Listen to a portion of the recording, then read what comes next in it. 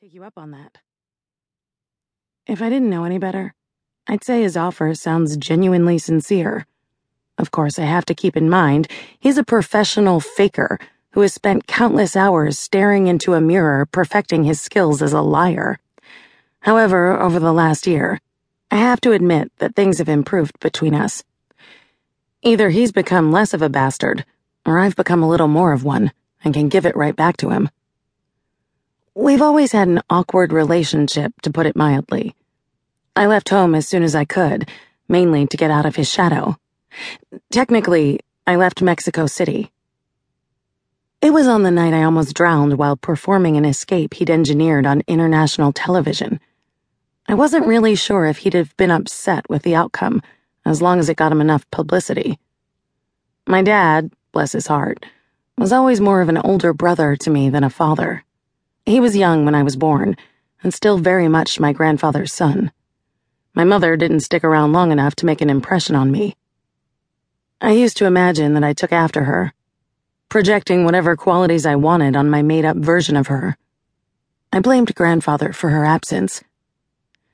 Despite his present helpfulness, when I was growing up, he was an overbearing bastard who would cut my father and uncle down right in front of me. Nothing was ever good enough for him. Now I realize he was projecting his own insecurities on everyone around him. Not that this makes his behavior right, but as I got older, I saw what real evil was. Grandfather growled a lot and said mean things, but when it came down to it, he's always been there when I've needed him. Learning to ask for his help has been the hardest part. Diane McGillis, on the other hand, is one of the evilest sociopaths I've ever encountered.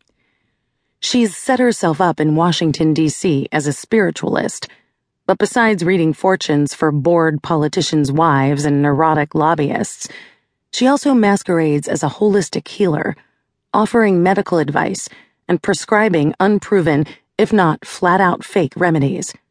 But this isn't the truly sinister part of her enterprise, or the reason I hate her with a passion. Her specialty is victimizing people in the late stages of cancer. McGillis performs crystal healing ceremonies, dispenses special teas, and offers a grab bag full of other claptrap options tailored to each victim's belief system, none of which come cheap. She befriends them, earns their trust, gets them to make her a life insurance beneficiary via some bogus spiritual charitable organization she controls, and then manipulates them into stopping chemotherapy or any other form of conventional treatment that might really save their lives. She gives them false comfort with a soothing quilt of lies, a contrast to the cold, hard reality of cancer specialists and hospitals. When her bullshit fails to help them and they pass away, she collects on the insurance policies. She empties their bank accounts on the way to the grave and then hits the jackpot when they die. They think she's a friend, even to the point of getting her victims to alienate their families and loved ones. A skilled manipulator, she knows all the right triggers to press. She's led at least 4 people to their deaths so far. Who knows how many others she conned before showing up in the Capitol 18 months ago. The $20,000 she pays for rent every month has to come from somewhere. It's sick. She picks on people at their most vulnerable. The hardest part is explaining to the victims' families that the person their loved one trusted, who provided so much comfort during the final stages of their loved one's life, was actually hastening their deaths for personal gain. McGillis's mistake was the choice of her most recent victim, the wife of a sitting senator.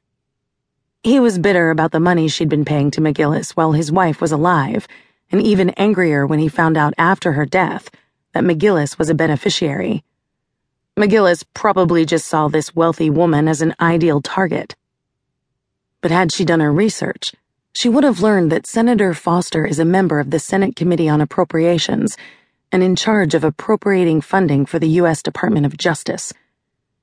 It's sad that this is what it took for McGillis to appear on our radar, but that's the way things work in this city. Has she done any psychic surgery? Grandfather asks. Popular in the Philippines and South America, psychic surgery involves